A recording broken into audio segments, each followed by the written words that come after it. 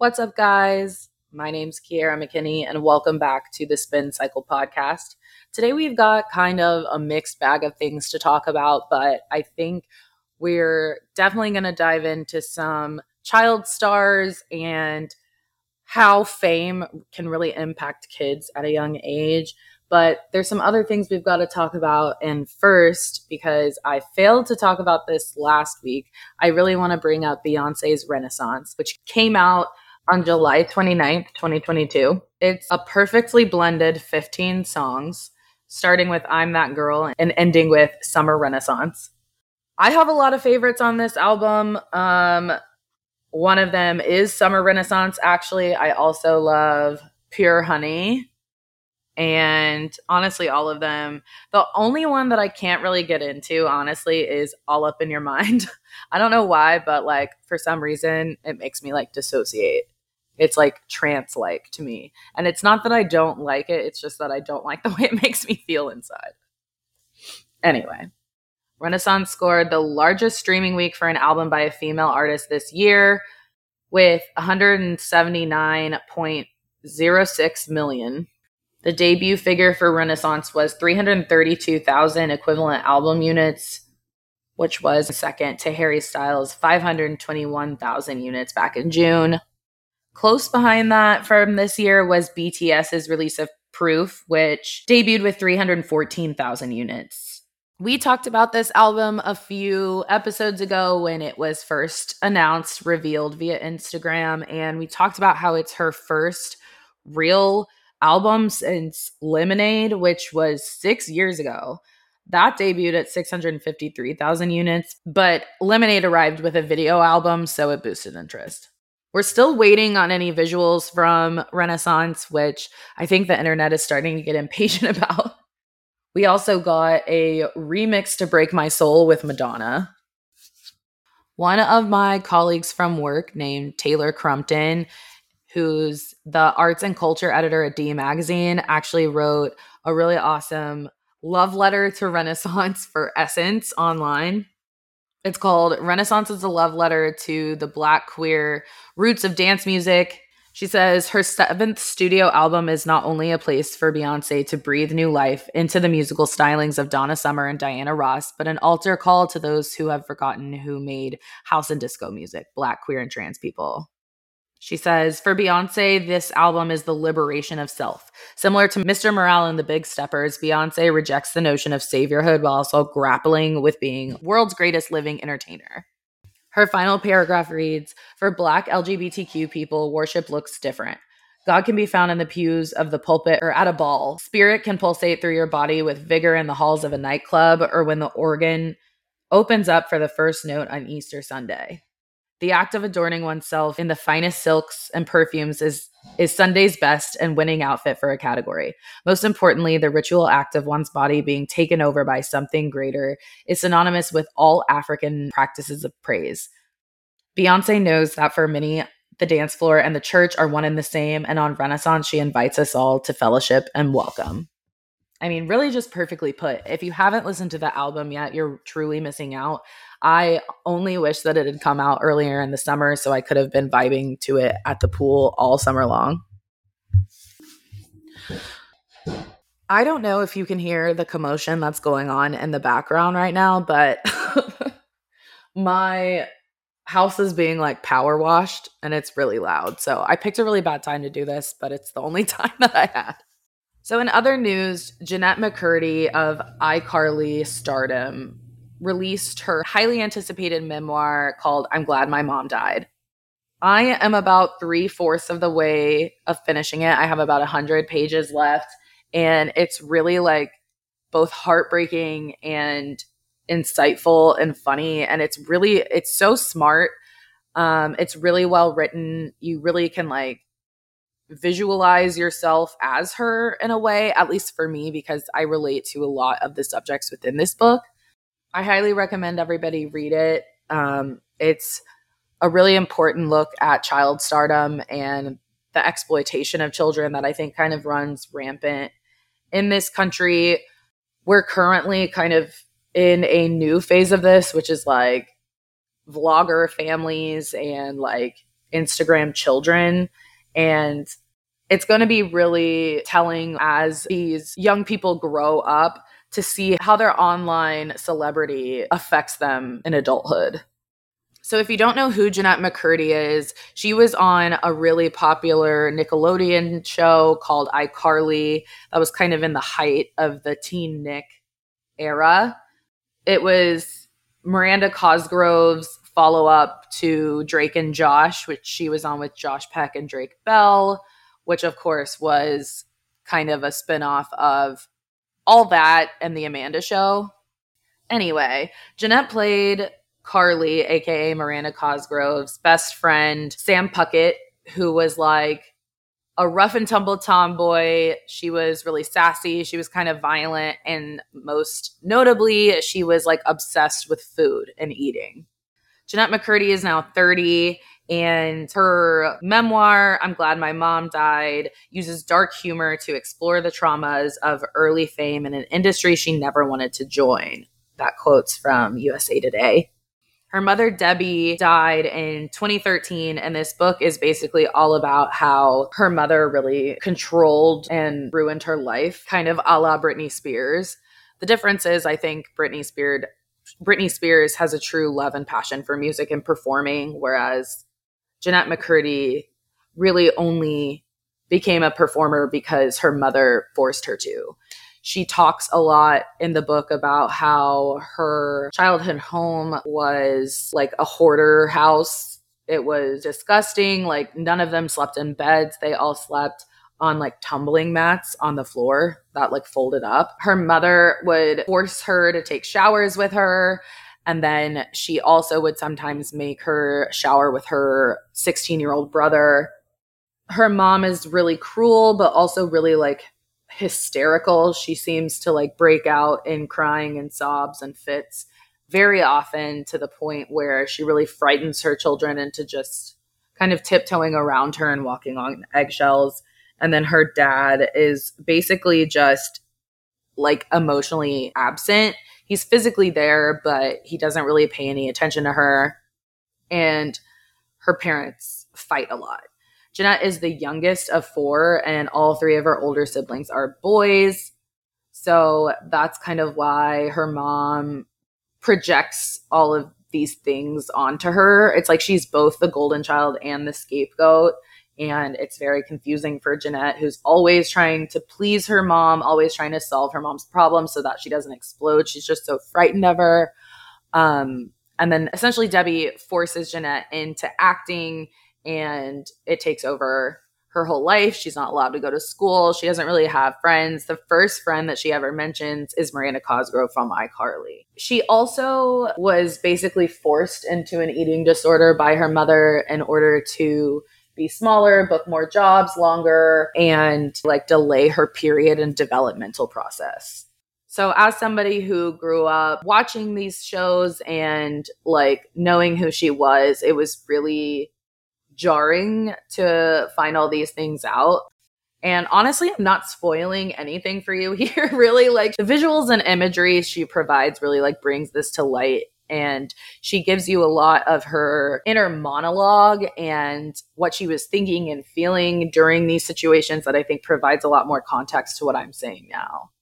But something that is sadly not uncommon in our culture is the idea of these typically mothers, but also fathers, pushing their children into becoming child performers and kind of looking the other way when certain things were clearly unhealthy and not really providing the protection or emotional support that their children needed during these times, basically to fulfill their own selfish desires or aspirations.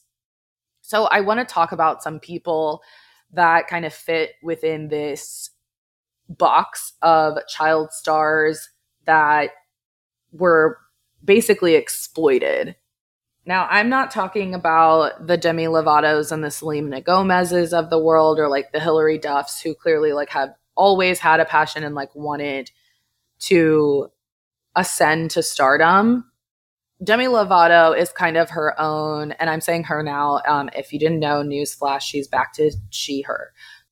Demi Lovato is in her own category where she like wanted the fame but still couldn't handle it. I suppose that's not unique to her, but I think she's kind of like the poster child for that sector of child stars. Oh, Miley Cyrus might be another good representation of the Demi Lovatos of the world. But then we have the people like Britney Spears, of course, and Jodie Sweetin that have these really dark things happening beneath the surface, which again, a lot of these stories have very like dark undercurrents. However, I think that specifically the ones where the parents are kind of forcing the child to perform like a dancing monkey and like, you know, almost like a slave, like in a way it's human trafficking. And I just really think that that is something deeply disturbing when a parent is willing to do that to their child. Another former child star who was clearly exploited and talked about this in a later memoir is Shirley Temple.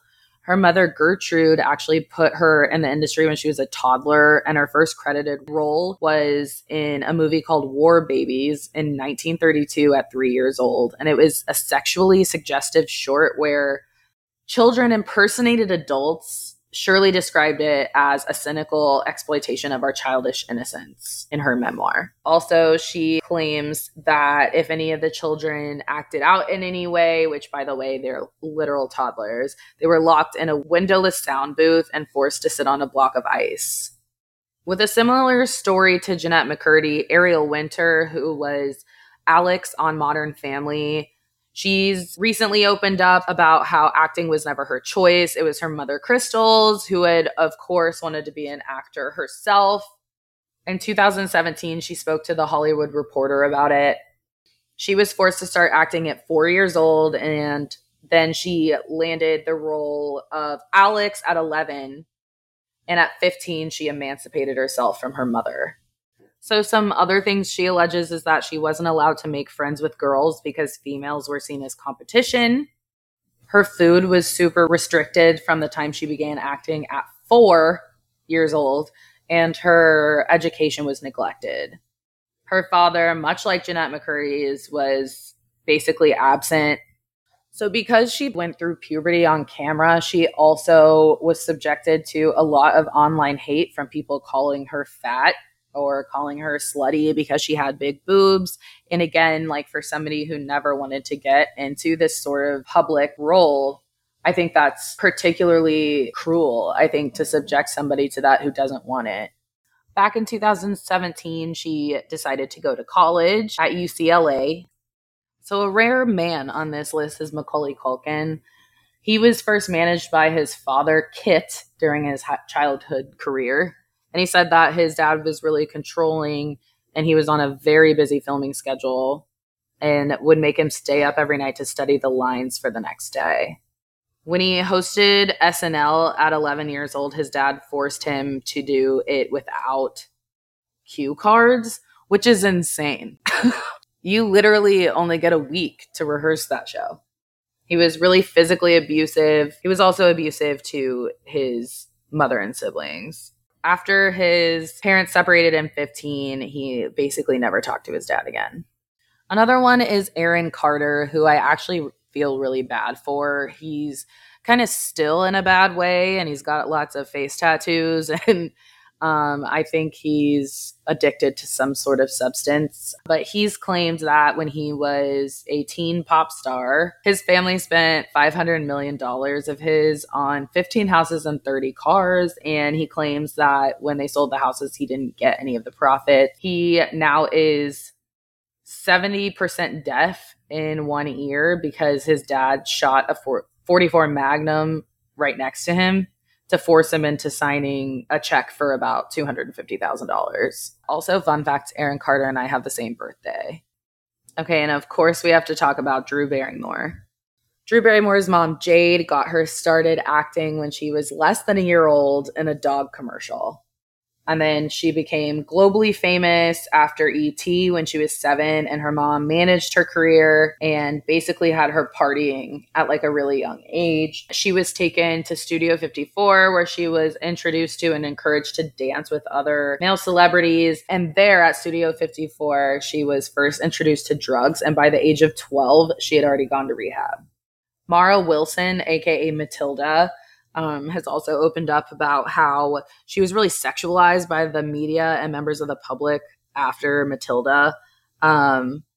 That's basically why she stopped acting, and I guess she returned to it, but now she like purposefully stays in like small films. It's like what she knows, basically. So on the opposite end of the spectrum, we have Candace Cameron Bure. Let's talk about her. I had no idea until like last week, but I found out that Kirk Cameron is her brother. I just found that out. I don't know if I'm behind or if people just like don't know that. But anyway, Candace Cameron, now Candace Cameron Bure, was of course DJ Tanner on Full House and Fuller House. And she's just kind of like a little bit wacky. She's highly, highly religious, very, very right wing. She shares like a lot of posts, like they're very reminiscent of the Christian girls from high school who were like kind of mean, but just posted about God all the time, but they really posted about God to like throw shade. That's basically Candace Cameron in a nutshell. She's like argued for a lot of very bigoted beliefs, including that like businesses should be able to refuse services to gay people. I mean, she is married to some hockey guy that I've never heard of. And I guess she likes to assert that men should be the leader of the household and women should be submissive and all that good stuff. But if you look up her mom, her name's Barbara Cameron, and she writes books like about Amish people, but I don't know if she's Amish. I don't know. I'm really confused by it all. So her brother, of course, is Kirk Cameron, who was on the hit ABC sitcom Growing Pains.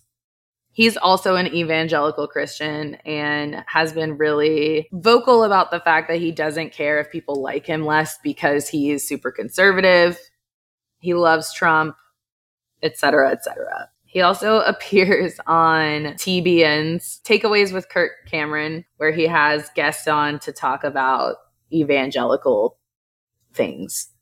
You know, I find Christian content creators to be really fascinating. Like, just a quick rant here. Like, to be honest, the Bible says like 5 things total. And the fact that people can really make so much content off of the Bible is truly impressive to me, because the Bible is pretty much just a bunch of stories saying like, be a good person, put others before yourself, have faith and hope and trust, and don't be a bitter, problematic fuckface. I mean, that's basically what the Bible tells us. So like I mentioned in the beginning, I'm still in the process of finishing this book by Jennette McCurdy. And when I do finish it, I think I'm going to do some kind of Instagram series on it, because I'm like really obsessed with it. And I feel like everybody needs to read it, not just because of the tea, which there is tea, of course, but I mean, it's just a really well-told story of a victim of child exploitation. And honestly, it's a really interesting look at our culture and how much we value our entertainment industry. And I mean, obviously I have a whole podcast about it, but it really is crazy the like power that people are willing to give people in that industry. Anyway, I hope you enjoyed today's episode. Obviously, we are now officially releasing the Spin Cycle podcast on Fridays instead of Wednesdays. I think this will just be better now that we're transitioning kind of out of the summer months and getting back into a normal routine. So you can expect to see new episodes every Friday, and I am hoping to start dropping some random mini episodes, but I've got to figure out what that schedule looks like. But stay tuned for more, and let me know more. Let me know what you want to see more of, or I guess hear more of. And yeah. All right. Thanks for tuning in. See you next week. Bye.